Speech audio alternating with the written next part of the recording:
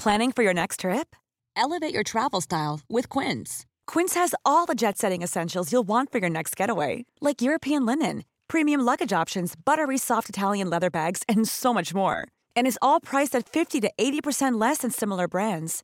Plus, Quince only works with factories that use safe and ethical manufacturing practices.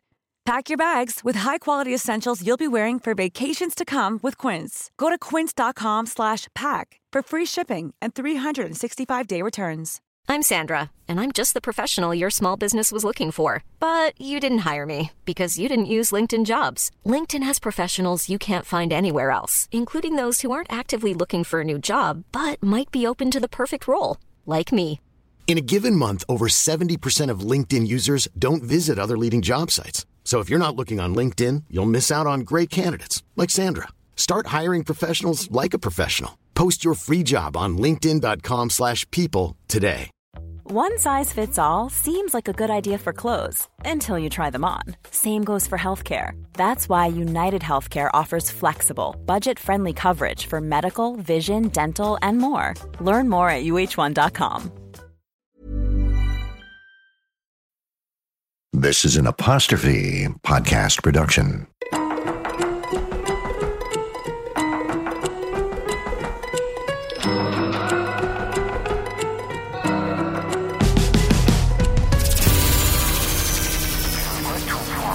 Your application does not fit with the requirements at the present time.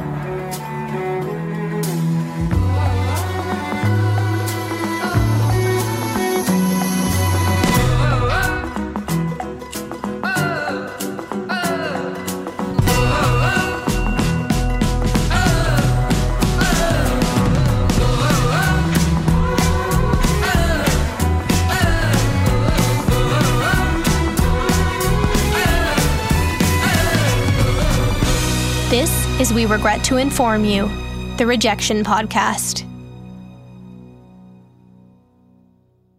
I was told I didn't fit the mold and that I was too pop or too theater. I've always been delusionally ambitious to the point where people don't understand me. Lady Gaga.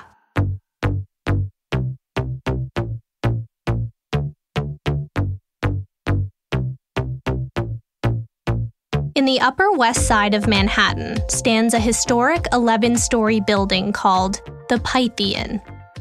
In the 50s and 60s, it housed a record studio owned by music label Decca Records.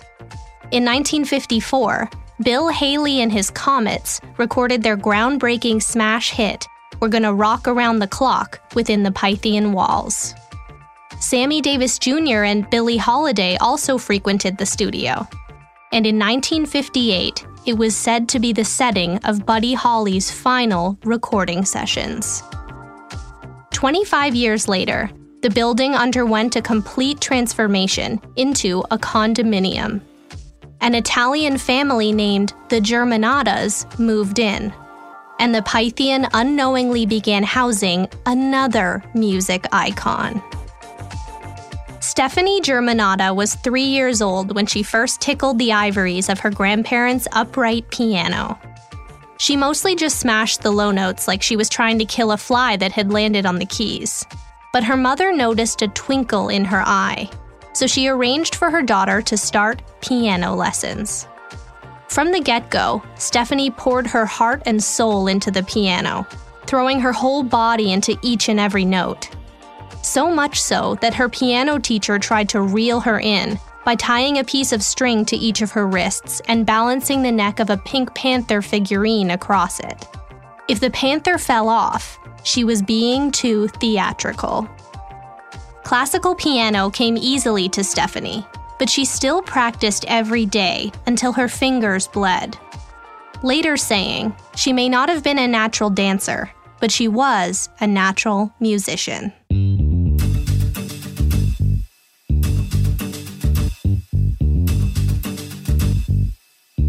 While Stephanie's piano teacher taught her classical music, her father had a slightly different agenda. As he watched his daughter spend every waking hour glued to the piano bench, he figured he too should get something out of it. So he bought her a brand new songbook, Bruce Springsteen's Greatest Hits. She said the sheet music looked like a foreign language. Above the staffs were guitar chords, and it didn't follow the classical motif she'd become accustomed to. But her dad told her if she worked really hard and mastered the song Thunder Road, that he'd take out a loan and buy her a baby grand. Before he knew it, she had the entire songbook down, so he decided to fan that rock and roll flame and bought her Stevie Wonder and Beatles records until she had a respectable mini collection. The Pink Panther flew off the string when she played Springsteen or Carole King or Elton John, but nobody cared. Rock and roll let her be as theatrical as she wanted. To this day, she says Thunder Road is one of her favorite songs. Whenever she drives on the highway, she can't not think about Bruce Springsteen. She says, "That's the great thing about legends. They own the whole interstate." The Pythian was a mere 5 blocks from Lincoln Center. Every day, Stephanie would walk by with her mother and marvel at the long lines of theater lovers wrapped around the square. She was envious of the ballet dancers and performers selling out night after night in New York City. She thought, what a life. One afternoon, Stephanie and her mother popped into a boutique near the theater. The man who worked there loved the arts and fashion and music. He and 13-year-old Stephanie became fast friends, talking for hours about their favorite musicals. When one day, she sang him a little tune. He said, "You have a very nice voice. My uncle is a voice coach. Let me give you his phone number." That uncle was a man named Don Lawrence. Unbeknownst to Stephanie, Don Lawrence wasn't just any voice coach. He was revered in the music industry, with a Rolodex that included Christina Aguilera, Bono, and Mick Jagger. The Germanatas met with Lawrence, and he was instantly taken aback by Stephanie's voice. Her raw talent was undeniable. She just needed a little fine-tuning, and he was the man for the job. During one of their early sessions, Lawrence looked at Stephanie and asked if she played the piano. He knew the answer. She had a profound understanding of scales and pitch that was well beyond her 13 years. Over time, through working with Lawrence, her vocal range began to expand. Then he asked another question. Have you ever written a song?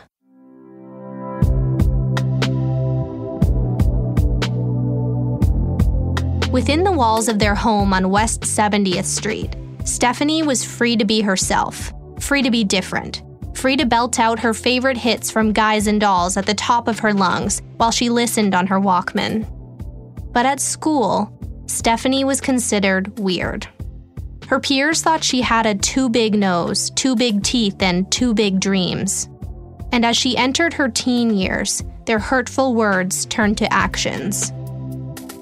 Being a true New Yorker and Italian, Stephanie loved pizza and spent many a lunch hour at the local pizzeria.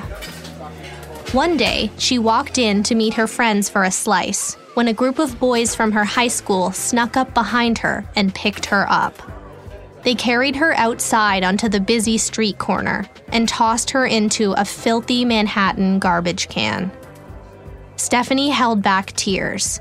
The other kids laughed as they walked past her back to school, so she pretended to laugh too. She didn't tell her parents what had happened to her. The thought of having that conversation was too humiliating to bear.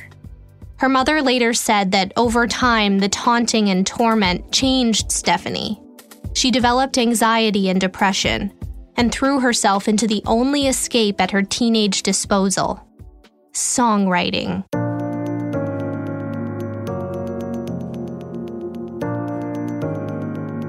There were many days when Stephanie didn't want to go to school, but she was never absent when they held the school musical auditions. She tried out for every single musical throughout her entire high school career, and was rejected time and time again for the lead. But in her senior year, they were doing Guys and Dolls, her favorite show of all time, and Stephanie locked in her coordinates on the role of Adelaide. Adelaide was the lead female character, an outspoken showgirl and headliner at the Hot Box nightclub. Adelaide was everything Stephanie was and everything she wanted to be: theatrical, beautiful, and the star of the show. But she was also blonde, and Stephanie was brunette. One reason she believed she was passed on for other leading roles. They'd tell her she had the voice, just not the look. So she went out and bought her very first blonde wig. She knew she had the best voice. She knew the songs inside out since she was in single digits. And once she tucked her brown hair under that platinum wig, she became unstoppable. Stephanie was cast as Miss Adelaide. She later said it was one of the greatest moments of her life, and to this day, still dreams about seeing her name on the final cast list. Her parents were supportive of young Stephanie's ambitions. She even convinced her mother to take her to nearby open mic nights. She was at least 5 years underage, but she begged club owners to let her perform, using her mother's presence as a bargaining chip.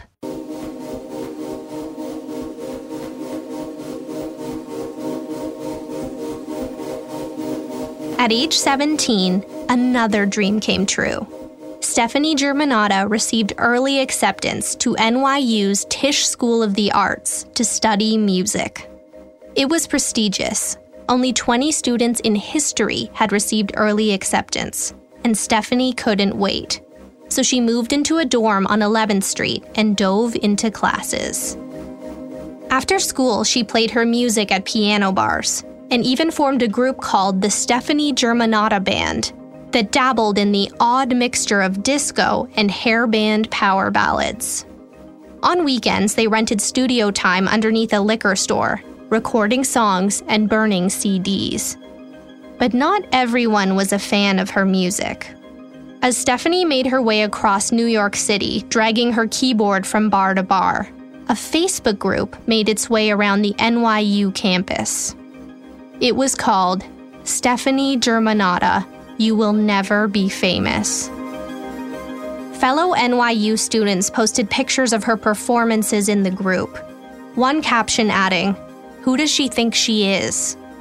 Then there was a picture of one of her flyers for an upcoming gig, with a giant muddy footprint across the page. It was profoundly hurtful, but she decided she wouldn't let them stomp on her dreams. So Stephanie dropped out of NYU to become a rock star. And we'll be right back. Hey, I'm Ryan Reynolds. Recently, I asked Mint Mobile's legal team if big wireless companies are allowed to raise prices due to inflation. They said yes. And then when I asked if raising prices technically violates those onerous 2-year contracts, they said, "What the f*** are you talking about, you insane Hollywood ass?" So to recap, we're cutting the price of Mint Unlimited from $30 a month to just $15 a month. Give it a try at mintmobile.com/switch. $45 up front for 3 months plus taxes and fees. Promo rate for new customers for limited time. Unlimited more than 40 gigabytes per month. Slows full terms at mintmobile.com. Hiring for your small business? If you're not looking for professionals on LinkedIn, you're looking in the wrong place. That's like looking for your car keys in a fish tank. LinkedIn helps you hire professionals you can't find anywhere else, even those who aren't actively searching for a new job but might be open to the perfect role. In a given month, over 70% of LinkedIn users don't even visit other leading job sites. So start looking in the right place. With LinkedIn, you can hire professionals like a professional. Post your free job on linkedin.com/people today. Hey, it's Ryan Reynolds, and I'm here with Keith, co-star of my upcoming film, If, only in theaters May 17th. Do you want to tell people the big news? All right, I'll do it. Sign up now and you'll get unlimited for $15 a month and 6 months of Paramount Plus Essential Plan on us. mintmobile.com/switch. Upfront payment of $45 equivalent to $15 per month. Unlimited over 40 gigabytes per month. Face lower speeds. Videos at 480p. Active Mint customers by 531.24 get 6 months of Paramount Plus Essential Plan. Auto renews after 6 months. Offer ends May 31st, 2024. Separate Paramount Plus registration required. Terms and conditions apply if rated PG. Many of us have those stubborn pounds that seem impossible to lose, no matter how good we eat or how hard we work out. My solution is PlushCare. PlushCare is a leading telehealth provider with doctors who are there for you day and night to partner with you in your weight loss journey. They can prescribe FDA-approved weight loss medications like Wegovy and Zepbound for those who qualify. Plus, they accept most insurance plans. To get started, visit plushcare.com/weightloss. That's plushcare.com/weightloss.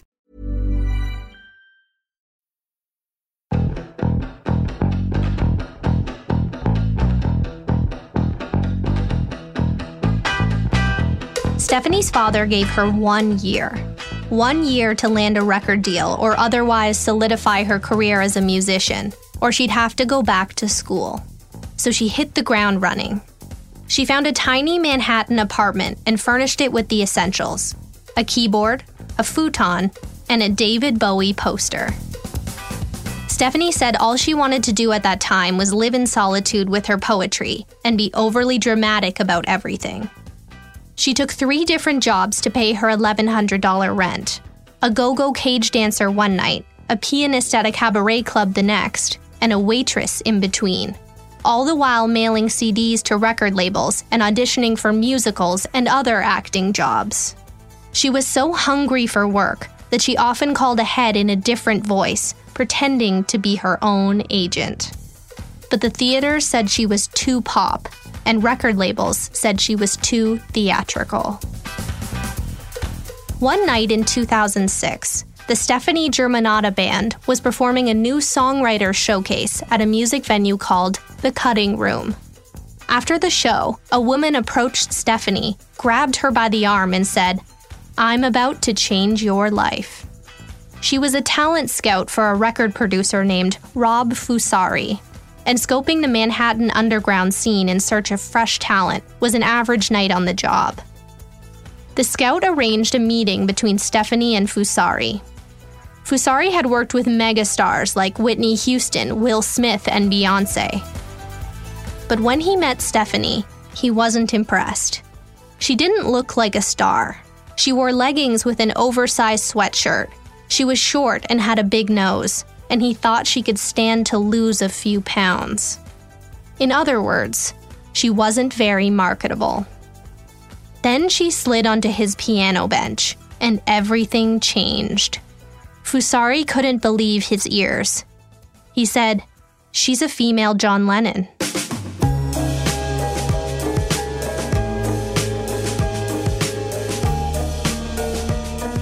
Stephanie and Fusari started putting together tracks to take to record companies.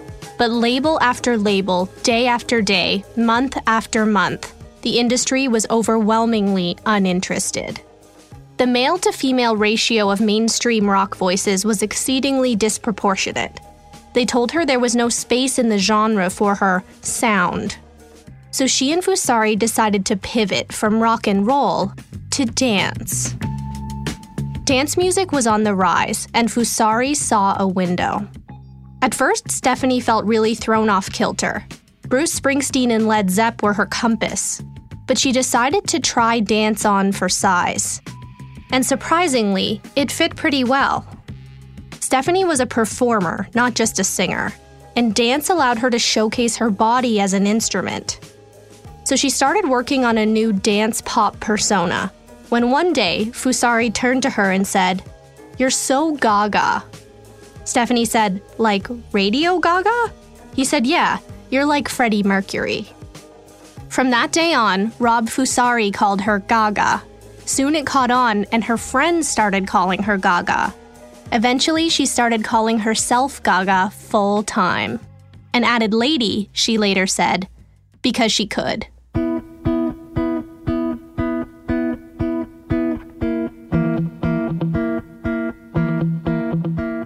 Lady Gaga had a song called Beautiful, Dirty, Rich that had major potential. It was a synth-heavy track about having self-proclaimed inner fame, regardless of outside acceptance. Fusari sent the song to every name that carried weight in the music business, and suddenly the phone began to ring. One caller was an executive at label Island Def Jam. Lady Gaga's sound had piqued his interest, and he invited her in for a meeting. She couldn't contain her excitement. This was the shot she was waiting for. He and a group of 5 other executives sat in on the meeting that centered around a shiny upright where Gaga sat, shaking in her thigh-high boots. but she played them one of her songs, and midway through the performance, Def Jam chief executive L.A. Reid walked in. Fusari later said Reid was no doubt summoned by a secret bat signal his staff are instructed to press when there's signable talent in the room. Reid told her she was a star. And on September 6, 2006, Lady Gaga signed her first record deal. Gaga was giddy. She was finally reaping the rewards of every late-night gig, every mile hauling her heavy keyboard, every naysayer, and every bully. She continued playing the New York bar scene, but now she had a leg up, telling bookers she had a major record deal and was headed due north to superstardom.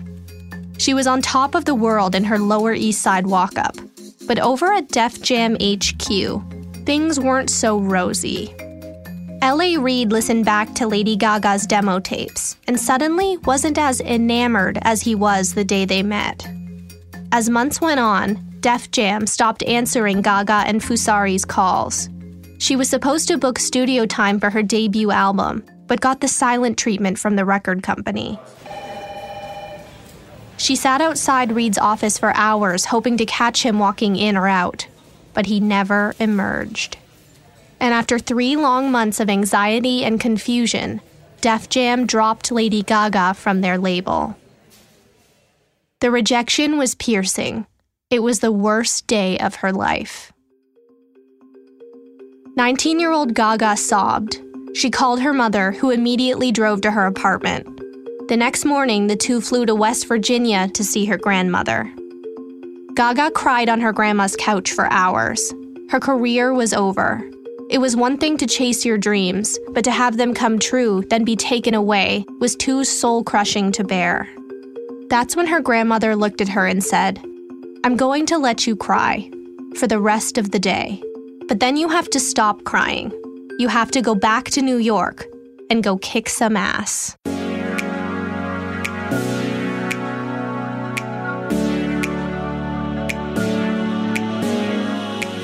Lady Gaga's record deal was gone, but her drive, though shaky, remained.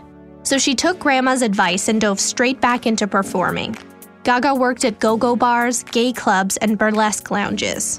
And she slowly realized something interesting. After 2 a.m., Manhattan became an island of misfit toys. Hordes of interesting characters funneled in and out of the clubs, whether heavy metalheads, drag queens, exotic dancers, or hipsters. And it was in those wee hours that she felt perfectly at home, because she was among her tribe, where everyone's weird was welcomed and celebrated. She felt inspired by their grit, so Gaga decided to emulate them and experiment with her look. She borrowed wigs from the drag queens and bikinis from the go-go dancers and draped herself in fake pearls. Suddenly, her appearance was as boundary-pushing as her sound, and it caught the attention of a fellow lady, Lady Starlight.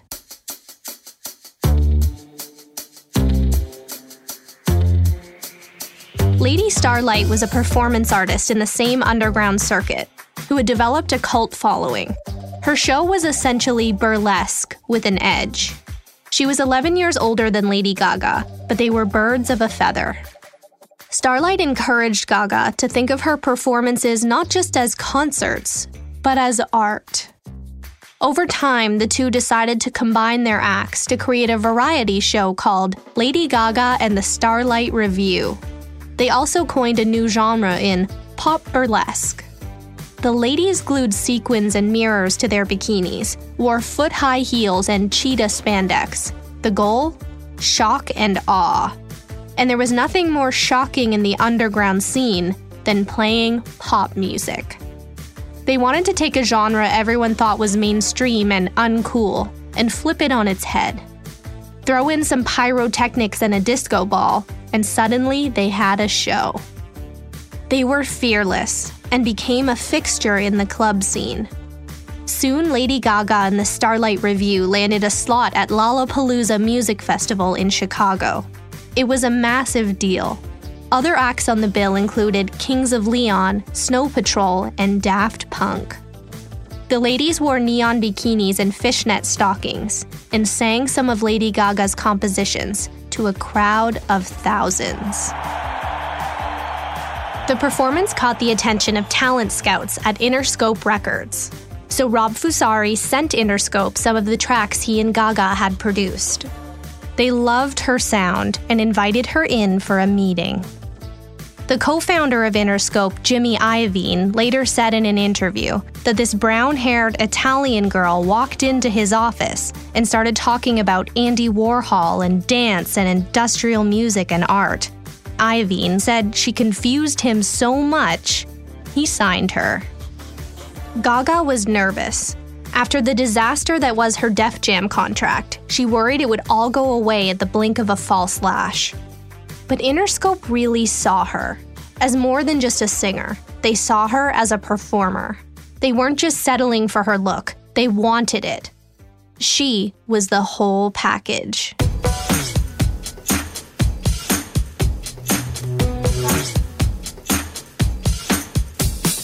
Through Interscope, Lady Gaga was introduced to producers Red One and Akon. Red One had produced a string of mega hits, and Akon was a hugely successful singer and producer himself. Red One said he knew from day one that Gaga was special. Akon was also struck by her immediately. He said her appearance and her attitude felt brand new and fresh. He thought she was fearless. So the pair commandeered her to write songs for other artists they were producing, including the Pussycat Dolls and Britney Spears. She was beside herself. These were female artists she looked up to at the top of their game, singing her hooks and her lyrics. Akon and Red One realized how unequivocally dedicated she was to her craft. So they made a momentous decision. They wanted to produce her debut album. Gaga was thrilled. In no time at all, they'd written 3 new songs: Just Dance, Love Game, and Poker Face. Then they added others she'd already written with Fusari, like Beautiful Dirty Rich, Boys Boys Boys, and Paparazzi, and put together her very first album titled The Fame. At first, Jimmy Iovine thought Just Dance should go to the Pussycat Dolls, but Red One convinced him it was for Gaga.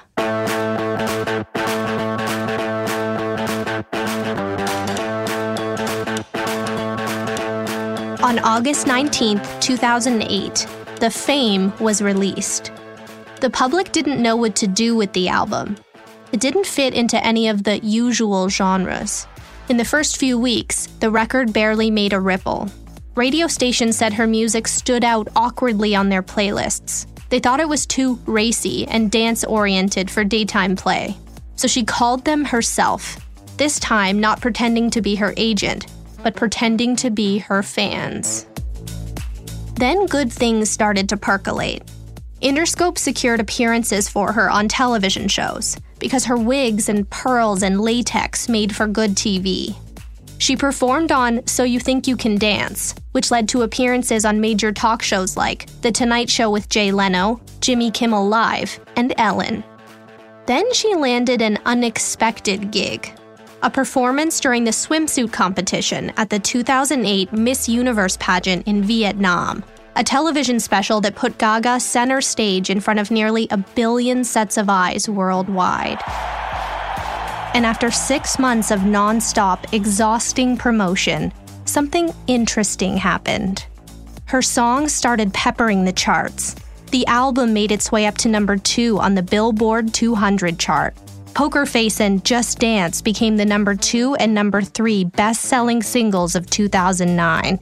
And The Fame lived up to its name, selling over 10 million copies worldwide, earning the record certified diamond status.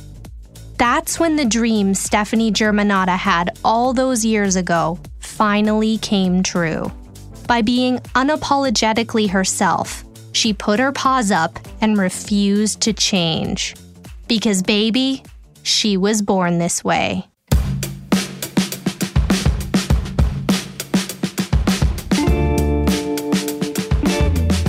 This is a story of persistence.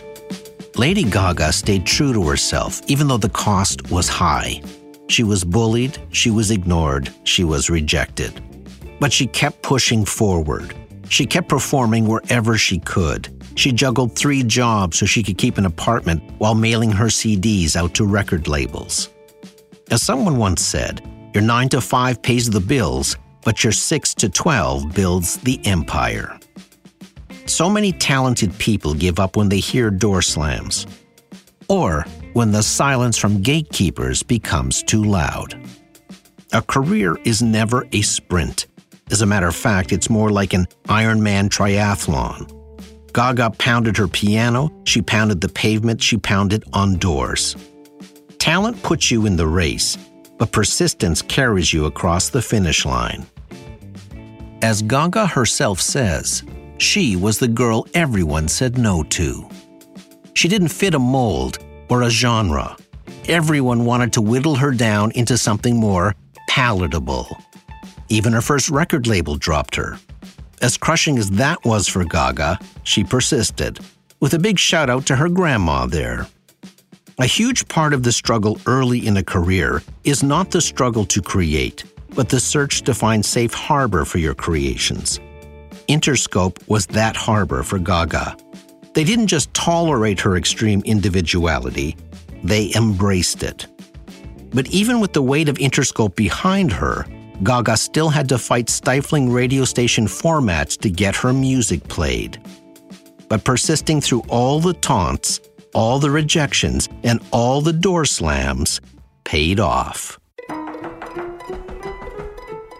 It's staggering to think the world can repeatedly ignore an artist who will end up selling 27 million albums and 146 million singles worldwide.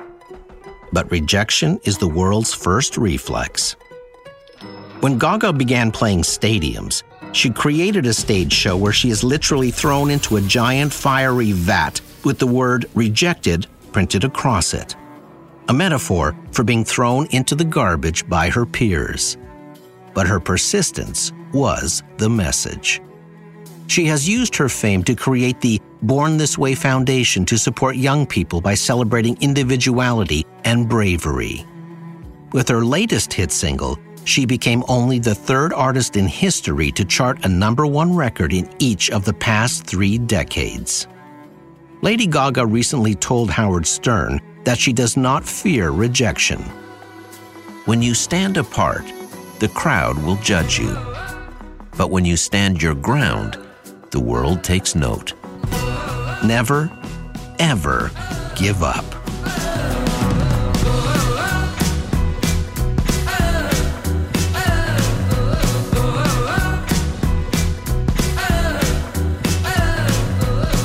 Stephanie Joanne Angelina Germanata. Grammy Awards, 11. Grammy nominations, 27. Academy Awards, 1. #1 albums, 6. Number of Elton John's children she godmothers, 2.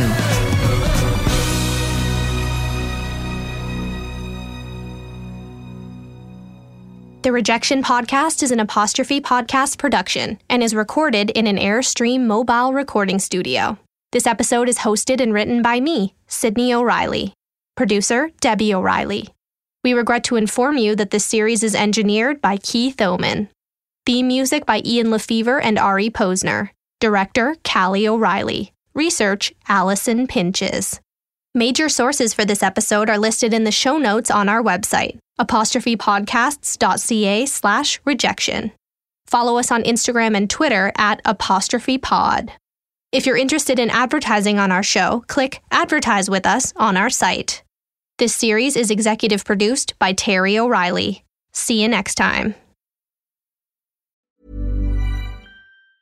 Hi, I'm Daniel, founder of Pretty Litter. Did you know cats tend to hide symptoms of sickness and pain? I learned this the hard way after losing my cat, Gingy. So I created Pretty Litter, a health monitoring litter that helps detect early signs of illness by changing colors, saving you money and potentially your cat's life. Pretty Litter is veterinarian developed, and it's the easiest way to keep tabs on your fur baby's health right at home. Go to prettylitter.com and use code ACAST for 20% off your first order and a free cat toy. Terms and conditions apply. See site for details. Hey, it's Paige DeSorbo from Giggly Squad. High quality fashion without the price tag. Say hello to Quince.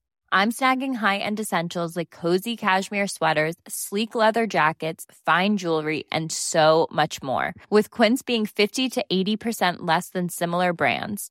And they partner with factories that prioritize safe, ethical, and responsible manufacturing. I love that. Luxury quality within reach. Go to quince.com/style to get free shipping and 365-day returns on your next order. Quince.com/style. Hey, it's Paige DeSorbo from Giggly Squad. High quality fashion without the price tag. Say hello to Quince. I'm snagging high-end essentials like cozy cashmere sweaters, sleek leather jackets, fine jewelry, and so much more. With Quince being 50 to 80% less than similar brands. And they partner with factories that prioritize safe, ethical, and responsible manufacturing. I love that. Luxury quality within reach. Go to quince.com/style to get free shipping and 365-day returns on your next order. Quince.com/style. Imagine the softest sheets you've ever felt. Now imagine them getting even softer over time. That's what you'll feel with Boll & Branch's organic cotton sheets. In a recent customer survey, 96% replied that Boll & Branch sheets get softer with every wash. Start getting your best night's sleep in these sheets that get softer and softer for years to come. Try their sheets with a 30-night guarantee. Plus, get 15% off your first order at bollandbranch.com. Code BUTTERY. Exclusions apply. See site for details.